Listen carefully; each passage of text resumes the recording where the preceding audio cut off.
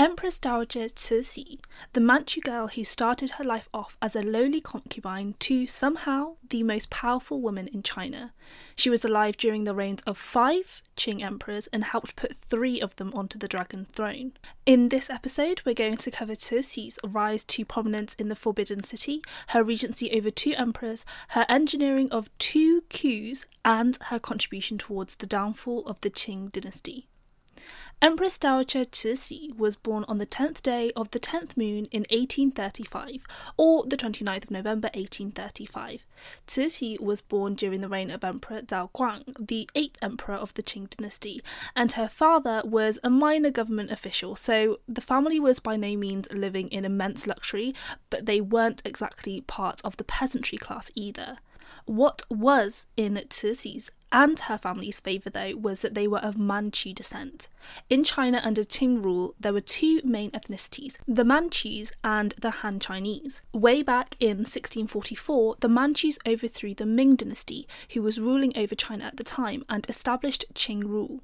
The Manchus quickly established themselves as the ruling class and had certain legal privileges over the indigenous Han Chinese, even though Han Chinese outnumbered the Manchus 100 to 1. As Cixi's family descended from the Yehenara clan, they were a part of the Manchu elite. In her younger years, Cixi learnt how to read and write Little Chinese, which was unusual for women in the Qing dynasty. Cixi also grew up to be considered quite the beauty, which turned out to be very advantageous in 1850, when Emperor Zhao Guang passed away. His 19-year-old son, Xianfeng, succeeded him to the dragon throne. So Manchu girls from all across the country were summoned to the Forbidden City for the coveted opportunity of being picked to be one of the new emperor's consorts, including Cixi. Thus, Cixi made her way to the Forbidden City when she was around 15 years old with dozens of other Manchu girls. There was a strict criteria with which a girl was measured in terms of her suitability for the role of imperial consort. Was she from a good family? What was her character like? And was her horoscope compatible with the emperor's? Well, it seemed like Cixi ticked all of those boxes because she was chosen to be one of Xianfeng's concubines. However, just because Cixi was now an imperial consort, which was a great honour at the time, that didn't mean that she had got her happy ending. This was just the beginning. Because Cixi was picked as an imperial consort along with a bunch of other Manchu girls, she was just one of many women, quote-unquote, married to the emperor, all of whom would be fighting and vying for Xianfeng's attention. What made Cixi's situation worse was that she was only of the 6th rank at the time of her entry into the Forbidden City, out of the 8 possible ranks, making her a pretty low-ranking concubine, and being of a certain rank mattered. The higher your rank, the better your lodgings, the nicer your clothes, the more maids you could have and the more food you could have. As it happened, Cixi only had 4 maids at her disposal. She could only eat 3 kilograms of meat a day, and she didn't even have her personal cow. And let's be honest, if you don't have your personal cow, it really must be a life half lived. And Cixi didn't really seem to even exist in Xianfeng's eyes, and was for the most part overlooked by the young emperor. And also, Xianfeng was not the most disciplined of emperors. He would much rather sneak out of the Forbidden City and visit all of the establishments that the outer city had to offer, including seeking out the company of Han Chinese prostitutes. And I think that's absolutely disgraceful. He already has a harem of women just waiting to throw themselves at him, and yet he wants to have his cake and eat it. Typical. But Cixi made a very important friend out of the Empress Zhen. She had joined the imperial harem at the same time as Cixi, but had a very different trajectory. As soon as she entered the Forbidden City, she was placed at the 4th rank and quickly became Xianfeng's empress, the highest on the totem pole of the imperial harem. And this friendship was significant because it helped Cixi gain Xianfeng's attention, take notice of her, and gain his favour. 2 years after her entry into the imperial harem, Cixi was promoted to the 5th rank and was named concubine Yi, meaning exemplary. What was even more important, though, was that on the 27th of April 1856, Cixi gave birth to Xianfeng's only son, Zaichun. Cixi had achieved what no other concubine had done and would do, give the emperor a son. As a result, Cixi was promoted to an even higher rank and was the highest ranking concubine, second only to her friend the empress.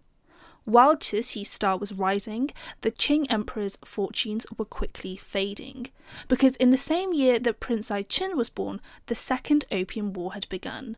What started all of this was the Arrow incident, where a merchant ship that had been captained by an Englishman had been raided by Chinese officials because they thought that it was a pirate ship. This incident led to retaliation by the Western powers. The British and French worked together to fight China, and in 1858 they captured the Dagu forts. This was enough for Xianfeng to send 2 officials to negotiate with the British and French, and the agreement that was eventually struck was this: more ports were to be opened to the west, free trade was now allowed to the interior, the import of opium was now also legal. Essentially, the British and French got their own way. The next year, Lord Elgin went to Beijing to ratify this agreement, but Xianfeng decided to change his mind and said that he wasn't going to sign anything. In 1860, the Allies returned to China with an army and with new terms. They wanted Tianjin as another trading port and payment of war reparations. They recaptured the Dagu fort and started making their way into China. The situation got so dire that Xianfeng ultimately put his younger brother, Prince Gong, in charge in Beijing and fled to Chengde, 200 kilometres to the northeast, with Cixi and the royal retinue. In Beijing, Prince Gong signed the Treaty of Beijing, where all of the Allied demands were met. This included giving each country 8 million taels and the ratification of the original treaty, the Treaty of Tianjin. Before Xianfeng could return to Beijing, though, he passed away on the 22nd of August, 1861. Now, Cixi's 5-year-old son Zaichun was to be emperor, Emperor Tongzhi, which means order and prosperity. As a minor, though, he wasn't fit to rule just yet. Before he died, Xianfeng put Zaichun under the care of a board of 8 regents who would be in charge of the country until he became of age.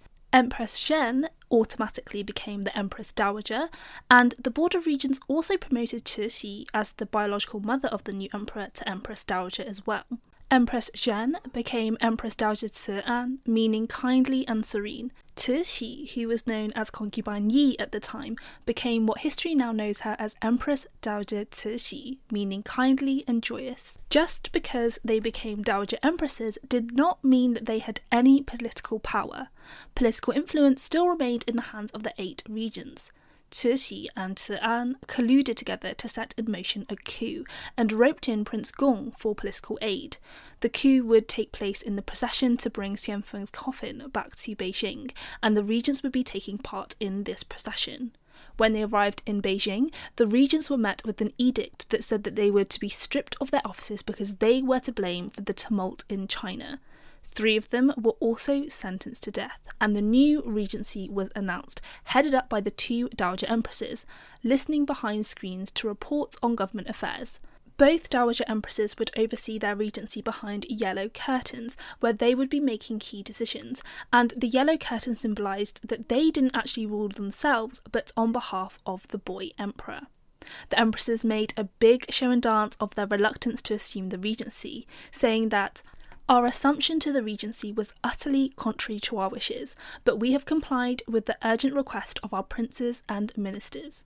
They followed this up with assuring the Chinese people that as soon as the emperor came of age, he would take over royal affairs and the empresses would stand back to allow for his assumption to the throne.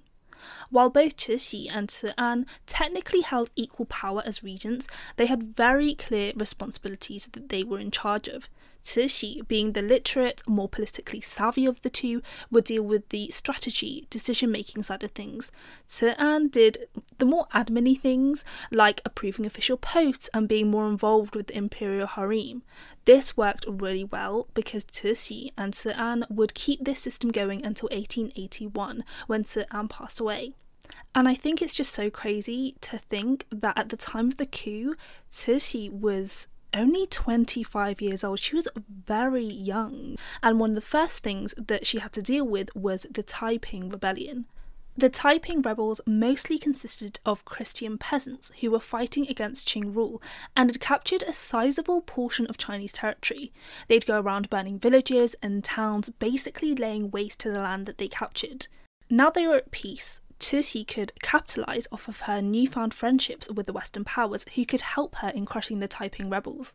The American Frederick Townsend Ward trained an army of thousands of Chinese with Western soldiers and the Western military style, which led to subsequent victories in battle against the Taiping rebels. Cixi was so delighted with Fred that she gave the army the name of the Ever-Victorious Army. And when Ward was killed in battle later, Cixi had a temple built in his honour, which just goes to show how highly she thought of him. But one after one, the Chinese army, with the help of the West, defeated the Taiping rebels. After the end of the Taiping Rebellion, other rebellions were squashed and peace was restored internally under Cixi's regency.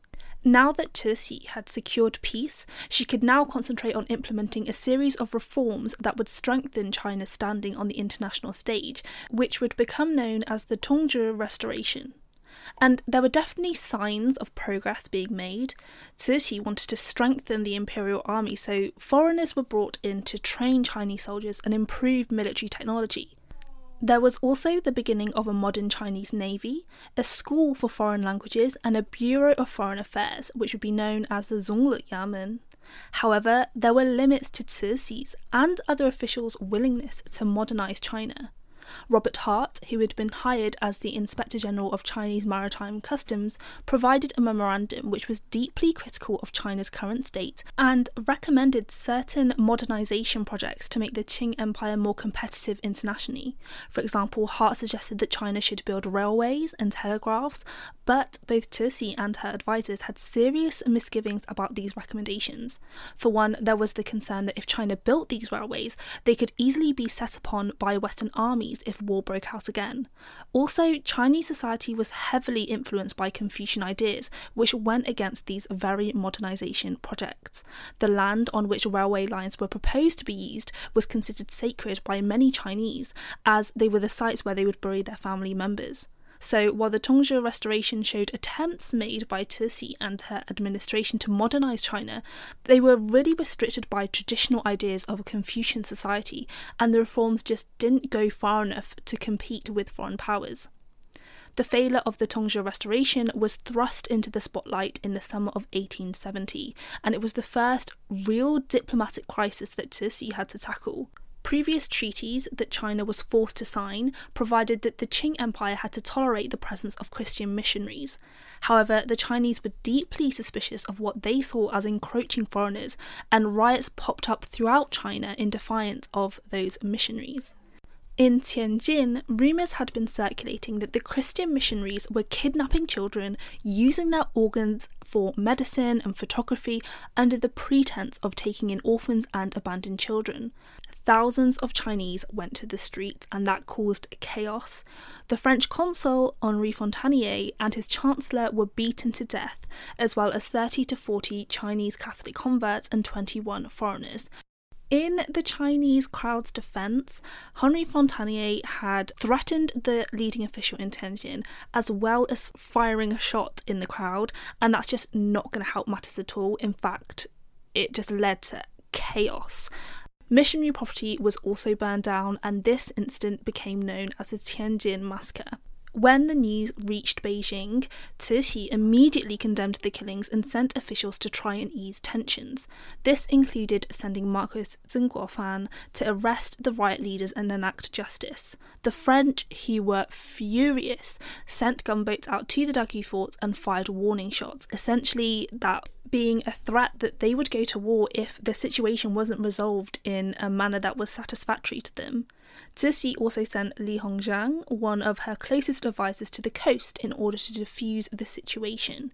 In the end, the French were pacified by the execution of the murderers, as well as compensation for the victims and damage to church property. Luckily, these terms were accepted by the French, and it was helpful that France was also at war with Russia, so they couldn't really afford to go to war with China as well.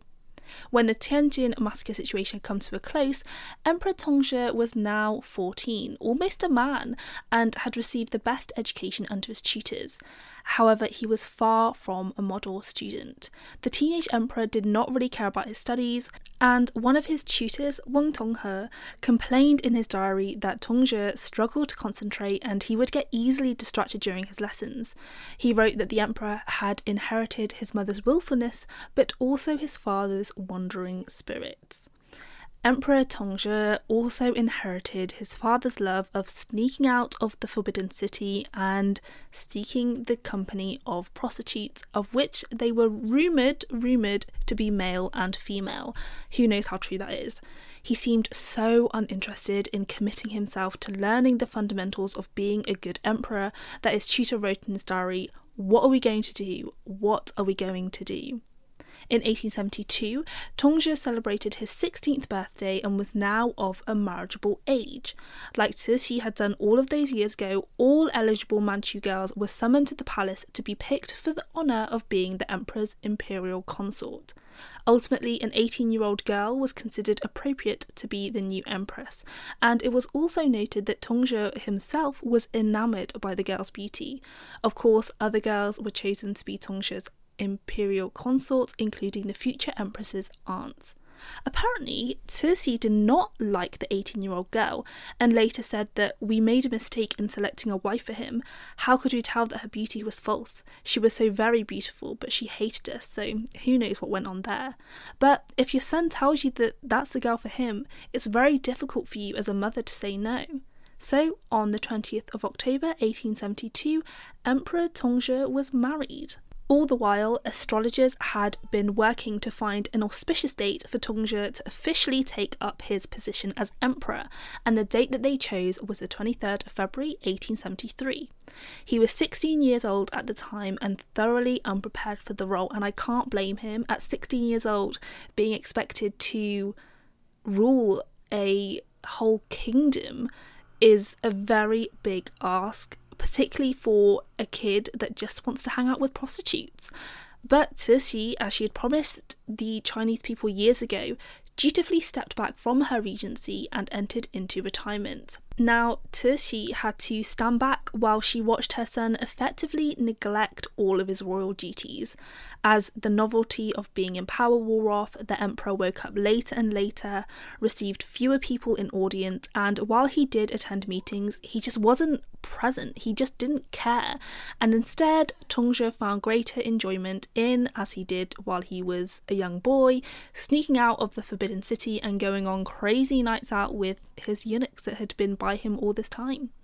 What was worse and did not look good for Cixi was that Tongzhi gifted Cixi with a garden palace for her 40th birthday, which would be rebuilt for her retirement. How crazy that she was 40 when she retired. But this garden palace was the Yuanmingyuan, the old summer palace, which had been abandoned for 12 years.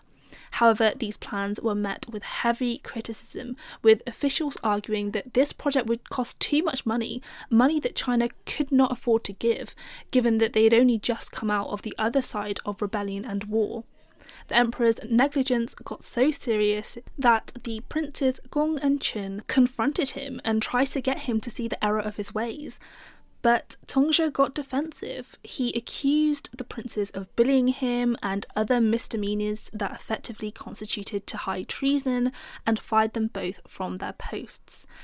The princes immediately went to Cixi, begging her to interfere in what Tongzhi was doing, because as his mother, even though she was retired, could still tell the emperor off essentially and put him in his place. Cixi visited Tongzhi after the princes had appealed to her and gave him a good telling off, as she should have done, and in the end the emperor took back the princes into the fold.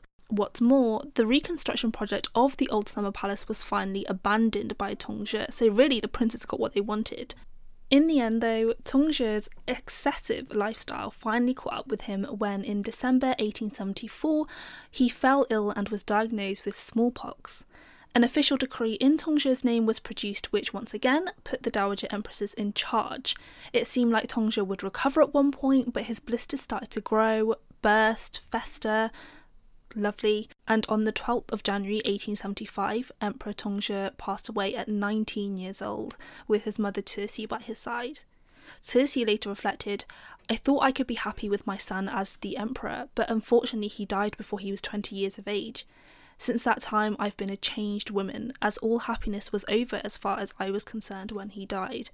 Whatever Cixi's private feelings of grief were, she had to put them aside and establish control once again over the Qing Empire. The first thing that she had to do was name a new emperor.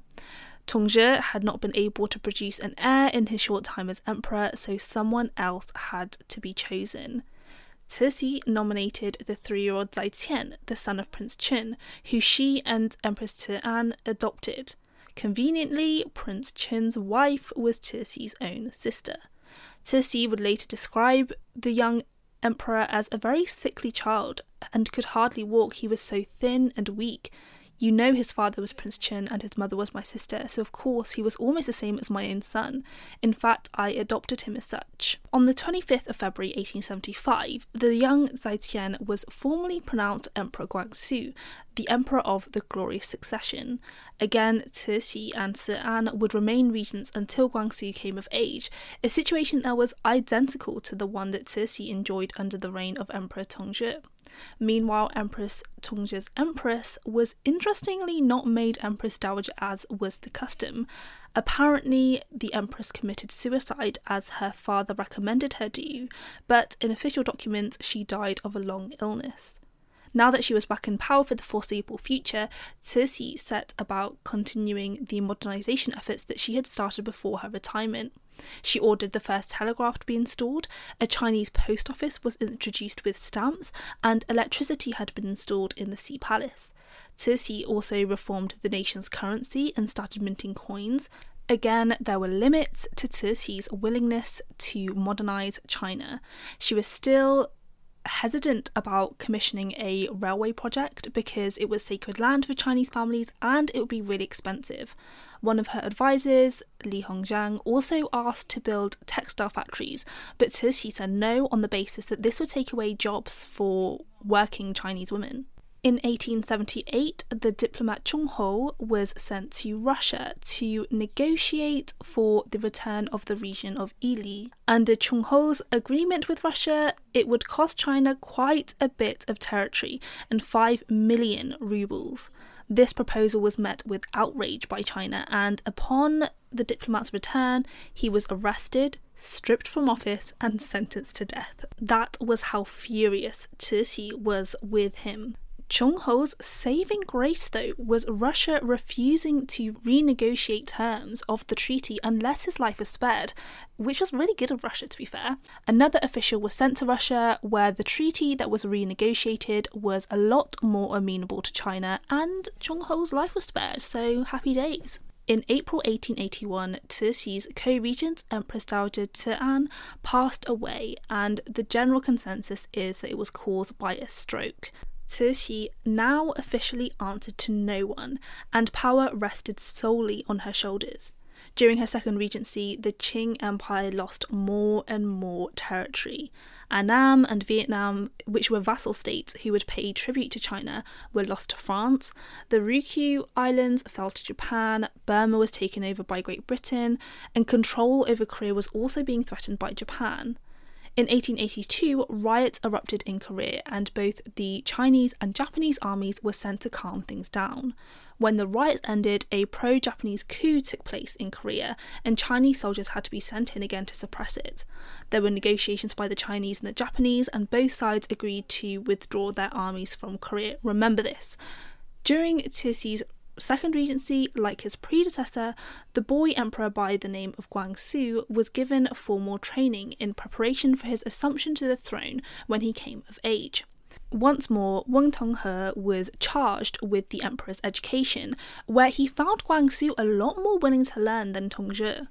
Weng Tonghe complimented Guangxu's extremely symmetrical and pleasing handwriting, and by the age of 5 he could recite the classics aloud. However, Guangxu did not enjoy a close relationship with Cixi. When Ce'an was alive, Guangxu looked up to her as much more of a mother figure than Cixi. In fact, Cixi told Guangxu to call her Papa Dearest when he was a boy and my royal father as he got older, but he definitely seemed to have all of the makings of a good emperor as a young child, a lot better than Tongzhi anyway, and he did show genuine concern for the Chinese people. In audiences he would ask after them, how the harvest was, and while he appeared to be more sensible than Tongzhi, he didn't exactly have a very forceful personality. For one, Guangxu was always quite sickly and appeared to suffer from a lung condition. He had a really quiet voice, he was shy and had a stutter, he just didn't really have much kingly presence. And apparently, and I don't know how much this is true, when he became a teenager, the story goes that Guangxu would be turned on by percussion instruments, and when he heard them in his sleep, he'd have wet dreams. Again, I don't know how true this is, but yeah. In 1886, the 15-year-old Guangxu was considered ready to assume office, but under Cixi's guidance. She couldn't bear to relinquish control of the throne just yet and said that she would be Guangxu's guardian for a couple more years until he was really ready. The following year, Manchu girls, for a third time in our story, were summoned to the Forbidden City to be chosen as imperial consorts. Longyu, Cixi's niece, was chosen to be empress, and her sisters Pearl and Jade were also chosen to be imperial concubines. Guangxu and Longyu were married on the 26th of February 1889, the same year that Cixi announced her official retirement. But there were certain conditions to her retirement. Cixi would retain the right to approve the appointment of senior officials. She'd be able to read state reports so that she was kept in the loop of the goings-on at court as well, and throughout the Qing Empire. Guangxu would also visit Cixi every day to greet her and show respect. Now that she was retired again, Cixi once again set her sights on a lavish palace as her retirement home. She'd given up on the old summer palace, but she decided that she'd restore a palace called the Qingyi Yuan, the Garden of Clear Ripples, and build the new summer palace there, which would be renamed to the Yihe Yuan. This project would allegedly cost tens of millions of taels, and Cixi apparently diverted funds from the navy in order to fund the project. While the summer palace was under construction, Cixi lived in the Sea Palace, which was a stone's throw away from the Forbidden City. Even in her retirement, Cixi enjoyed luxury and pomp, with her household costing an eye-watering £6.5 million a year. Cixi spent most of her time with her eunuchs and the young ladies at court. Now she didn't have to wake up at 5 or 6 in the morning for the morning meetings, as she had done so in her regency, but she could wake up whenever she wanted. Cixi had a meticulous daily routine where she would religiously take care of her face and body to preserve as much of her youth as possible. Apparently, Cixi had begun balding a little, so a wig was put over the thinning areas of her head, which would then be decorated with flower arrangements. Even though Cixi wasn't technically allowed to wear makeup as a widow, she still applied a bit of rouge and put on perfume to feel pretty. For breakfast, Cixi would drink a bowl of hot milk with porridge, which apparently was breast milk, and she would keep wet nurses so that she could have some breast milky porridge. Cixi now had time to pursue her hobbies, whereas she didn't have the time or energy for them during her time as regent. Cixi was a lover of nature, and she enjoyed walking the grounds of the palace or boating on the lake. Cixi learned to paint from a Han Chinese woman, Lady Miao, and fostered the rise of Peking opera by having performers in the court and ordering opera houses to be erected in the royal palaces. What was even more pressing for Cixi was her 60th birthday, and the 60th birthday for the mother of an emperor was a traditionally lavish affair, where they'd be showered with tribute and gifts, and every official was expected to contribute a quarter of their yearly salary to Cixi's birthday fund, even when the rest of China was struggling with poverty and poor harvests. But that year, rebellion rose up in Korea against their Japanese and Chinese overlords. While the rebellion was squashed by the Japanese and Chinese troops, there was conflict over the reforms that should take place in Korea to prevent this from happening again. This led to outright war between China and Japan, officially declared by Li Hongzhang. But Japan kept forcing China to retreat further and further back, and on the 21st of November 1894, Port Arthur fell to the Japanese army. It was clear that China was losing the war, and the situation got so bad that Cixi had to cancel her birthday party, offering 3 million taels to the Navy purse. Peace talks began, and China now lost Korea. They had to pay 200 million taels in reparations, and until that was paid, Japan would occupy the Chinese city of Weihaiwei. To pay Japan, China had to borrow money from Western powers, and never one to waste an opportunity, Western powers capitalised on this political crisis. German and Russian naval vessels wormed their way into Chinese ports, and the British demanded Weihaiwei as soon as Japan had been paid their reparations. Amidst all of this, where was the emperor? He didn't really seem all that proactive or involved as he might have or probably should have been in the war. It was mainly Li Hongzhang who declared war on Japan. He made the key decisions, and apparently he even concealed information from the emperor about the war. Guangxu did try and implement reform in China, heavily influenced by his tutor Wen Tonghe and the progressive Kang Youwei. Guangxu initiated the reform movement on the 11th of June 1898, which would become known as the 100 Days Reform. Cixi was already suspicious of Wen Tonghe and incredibly concerned about his influence over the young emperor, so she brought about his dismissal, forcing the separation of the emperor and his beloved tutor. In his place, Kang Youwei became the person who Guangxu heavily relied upon, and they would talk for hours about implementing change in China. For example, Kang Youwei managed to persuade Guangxu that he should create a Bureau of Institutions to completely transform the political system, and at first Cixi approved of these reforms. The 100 Days Reform led to the founding of the University of Peking. It led to the creation of schools that taught practical skills like manual labour, which were previously looked down upon by Confucian values. Manchus were now encouraged to travel. The old examination system was abandoned, and journalists were even now allowed to write on politics. These reforms sound well and good, but they have been criticised for their lack of specificity. Guangxu was not one to be bogged down by the details, and it was very much left to the local officials to work out the logistics of everything, and I'm sorry to say that most of them did nothing. Cixi could tolerate a lot of these reforms, but Guangxu found her limit when he tried to dismiss Li Hongzhang from the Zongli Yamen, as well as a slew of bureaus and officials who had been long established in their positions. All of these officials immediately appealed to Cixi to restore order at what they saw as madness in the Forbidden City.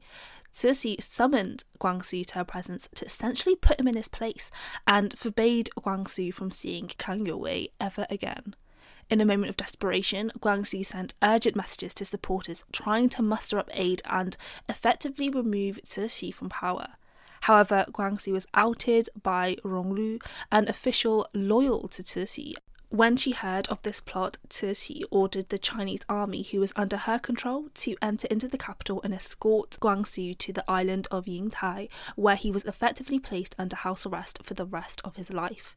Guangxu's attendants were all changed, and some eunuchs were executed.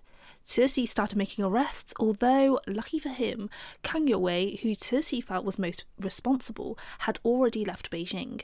6 men ended up being executed, and they go down in history as the 6 gentlemen, so essentially they were considered martyrs for the cause. In Yingtai, the gates were locked, the windows were bricked off so that nobody could see in or enter Guangxu's prison, and the emperor couldn't see out. Guangxu was in a gilded cage, but it was still a cage. The next day, a decree in Guangxu's name was given that Cixi would officially be his guardian again. Guangxu was now a puppet emperor. Decrees were signed in his name, but he had zero decision-making power. All of the power, once again, was in Cixi's hands. Cixi also got Guangxu to make a statement that because he was too ill to produce children naturally, he was now begging that she, Cixi, may be pleased to select some worthy person from among the princes of blood as heir. Even though Guangxu had gone against his adopted mother, they both still had to keep up the pretense that all was well in their relationship. Every day he would visit her and they'd go to morning audiences, even though Guangxu didn't really have a say in the matter, and everybody knew that it was actually Cixi who was in charge. And I think it's really easy to see Cixi as really cruel and nasty in the sense that she's putting her adopted son on house arrest, stripping him of all of his power, which she shouldn't really be able to do. On the other hand, though, I've put you on the throne. I'm the one who's responsible for all the power that you're enjoying and the luxury, and you're now wanting to bite the hand that feeds you. Not only that, you want to kill me for it. I'd be giving that boy hell. Either way, this must have been really difficult for the both of them psychologically. Cixi had to see and sit with a person who tried to undermine her power and who in her mind had tried to kill her. Guangxu was keeping up appearances with an adoptive mother who had never really shown him much actual maternal love, and who had tightened the leash on him exponentially since the coup. Worse yet, Cixi forced Guangxu to sign the death warrants of his supporters, and all of this really broke his spirit, which already wasn't that strong. Lady MacDonald, who'd been invited to the palace to celebrate Cixi's birthday along with other of the Western ladies, saw Guangxu and remarked that he was a sad-eyed, delicate-looking youth showing but little character in his face. He hardly raised his eyes during our reception. I do have to feel sorry for the boy, because as an emperor, you should be able to do what you want. That's literally the job description. And then there's this old woman who's already had her day busting your balls, and it must have been frustrating. At the same time, Cixi never really took Guangxu in as her actual son. It's really clear to see that he didn't consider Guangxu as her actual son as she did her biological son, which is completely understandable. But you know that saying where it's hard times create strong men create good times, and good times create weak men create difficult times? I think that's exactly the case with Guangxu, Tongzhi, and also Xianfeng. None of them had to fight their way to luxury. They were born into it, and being coddled by eunuchs and maids means that you never have to build that kind of forceful, kingly way about you where it's your opinion that matters and that's it. Cixi had to fight her way to power. She went from concubine to the most powerful woman in China, so she knew that she had to have a certain presence and charisma about her which commanded respect. Guangxu did not have that. Tongzhi did not have that, because they were told all of their lives that they were mandated by God to be the emperor, and they were the ones who had a God-given right to rule over the country. So really, you don't have to earn your place on the throne because you've already been given it. So you get lazy and you don't foster the skills necessary to become a good ruler. Devil's advocate though, Cixi could have taken Guangxu a lot more under her wing and been like, this is what you do, this is my thinking behind this policy, this is how I handle the different competing opinions of the officials, this is what it is to become a ruler, because she had the skills to be a good ruler, but for some reason she did not impart that to her son or adopted son, Guangxu. So if only she had a lot more motherly and had more of that parental instinct to teach children, who knows what would have happened. Now that Cixi was in power, she had to deal with threats of violence domestically and internationally. In 1899, Italy demanded a naval station on Sanmen Bay, to which China gave a blunt no in reply. Cixi even said that they would go to war if necessary, and Italy quickly backed off, marking one of the few times that China successfully averted a political crisis. In her decree, she declared, "Our empire is now labouring under great difficulties which are becoming daily more and more serious. The various powers cast upon us looks of tiger-like voracity, hustling each other in their endeavours to be the first to seize upon our innermost territories. They think that China, having neither money nor troops, would never venture to go to war with them. They fail to understand, however, that there are certain things that this empire can never consent to." Germany had also set up presence in areas of Shandong, with many local Chinese converting to Christianity, and a lot of it is because they would receive legal protection. That was an issue though, because when judges ruled in favour of converts who had committed actual crimes, this led to riots and burnings of church property. That led to the local government penalising rioters and paying out the Christian missionaries, and it was just a horrible and vicious cycle. In one of these riots, Germany sent soldiers into some of the villages who set fire to hundreds of houses and shot villagers dead. For Chinese, these foreigners were the ones who were invading their lands and cultures and effectively trying to take over. The anti-Christian and anti-foreign sentiment were the basis with which the Society of the Righteous and Harmonious Gifts gained popularity in China. They're now known as the Boxers because a lot of these members practiced martial arts. As the Boxers became more and more popular, they numbered in the hundreds and thousands and essentially were a militant group. Their slogan said, "Support the Qing, destroy the foreigner." So it was very clear that they still wanted the Qing government in power. What they were against were foreign powers encroaching on their territory and culture. And they definitely destroyed. The Boxers would go around burning railways and houses, kidnapping, murdering people, occupying buildings, and Cixi flip-flopped between what to do with them. On the one hand, they weren't going against Qing rule, and there were people in Cixi's own court who shared the Boxers' anti-foreign views.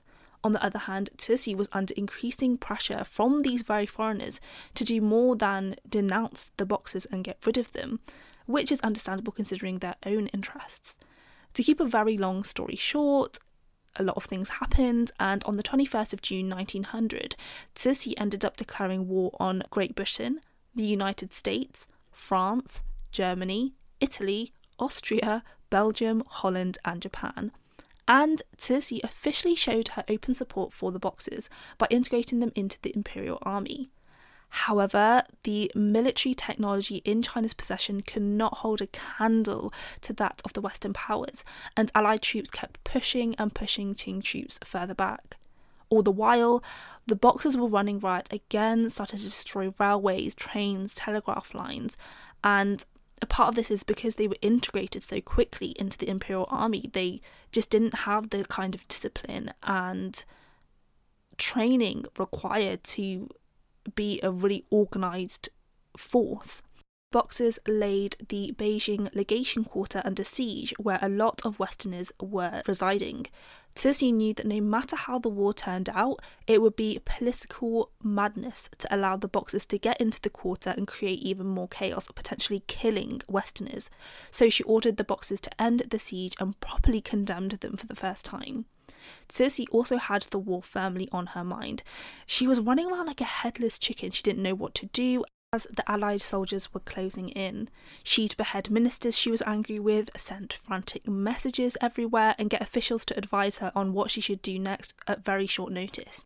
And when Beijing fell to the Allies, Cixi and the royal family had to flee the capital to safety, and she ordered Li Hongjiang to negotiate with the Allies for peace.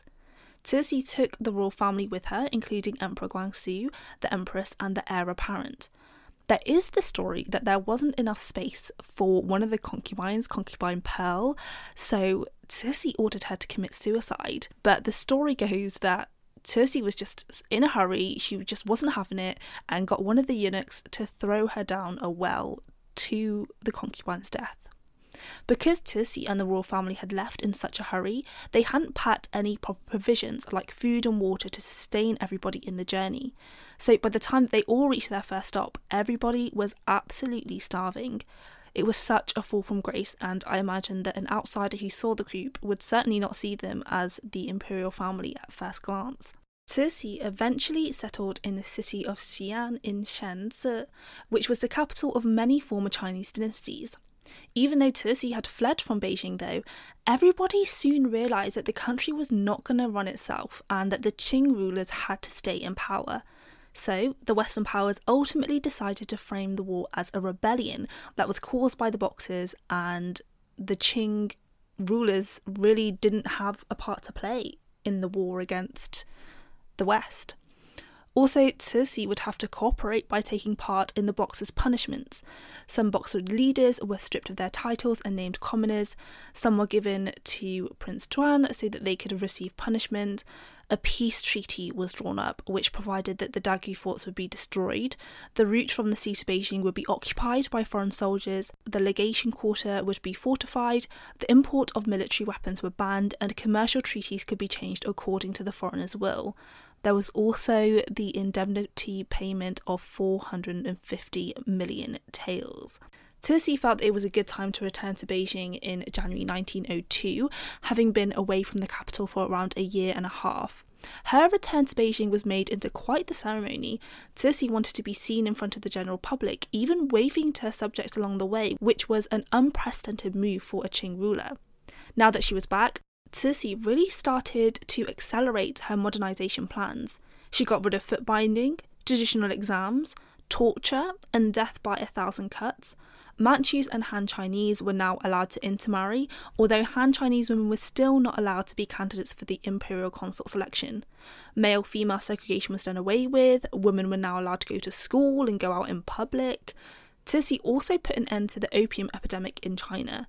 She worked with Britain to create a 10-year plan to get rid of opium in China by raising taxes, teaching former opium farmers to plant new crops, and eventually banning the import of opium altogether. Cixi was even more ambitious because she declared that China would become a constitutional monarchy, comparable to the one in Great Britain. However, the document emphasised that the Qing emperor had the final say-so in terms of decision-making powers. So Cixi still couldn't completely give up control for the Qing dynasty. Not long after that, Cixi's health took a serious turn for the worse. In 1907, she suffered a stroke, and in 1908, both her and Guangxi were dying. Guangxi had always suffered from ill health. He had chronic incontinence, bad lungs, a weak pulse, a bad back. You name it, he probably got it. And on the 14th of November 1908, the 38-year-old Guangxi passed away. At the time, Guangxi's death was easily attributed to his poor health, but in 2008, which is really recent, researchers found out that Guangxi actually died of arsenic poisoning. The murderer is actually lost to history, although a lot of people understandably place the blame on Cixi. I don't know whether it's true. She definitely could have had a motive for it if she knew that she was dying and she didn't want Guangxi to mess things up. Then I can see why she would want him to die. Plus, she probably had a bit of a vendetta on him, considering that she thought that he wanted to kill her at one point. But we're never going to know 100% who murdered the emperor. The day after the emperor's passing, Cixi held a Grand Council meeting to talk about what would happen now that Guangxi had died. Later that day, though, Cixi's condition worsened, and she was soon on her deathbed. Cixi named her great-nephew as the successor to the throne, and he would be Emperor Puyi. And on the 15th of November 1908, Cixi passed away at 72 years old. After Guangxi's death, Emperor Puyi came to the throne, and he was to be the last ruler of the Qing dynasty. In 1911, Qing rule was overthrown in what became known as the Xinhai Revolution, and the Great Qing became the Republic of China. A year later, the Empress Dowager Longyu, the late Emperor Guangxi's empress, signed an abdication decree in the name of the 6-year-old emperor. 20 years after Cixi's death, her remains were disturbed by a group of soldiers who stole the treasures that had been left in her tomb, and her corpse was left bare. I think that is so disrespectful. I just think that is absolutely disgraceful to go into somebody's tomb and just plunder and pillage. I understand why, because you want the money, but I think they need some bad karma of that. But history often remembers Cixi as a ruthless, manipulative tyrant who would do anything to stay in power, and that is true to an extent. But Cixi was so much more than that. Her story is a story of a girl who overcame a lot of adversity to go from rags to riches as the most powerful woman of her country, probably the world, in her time.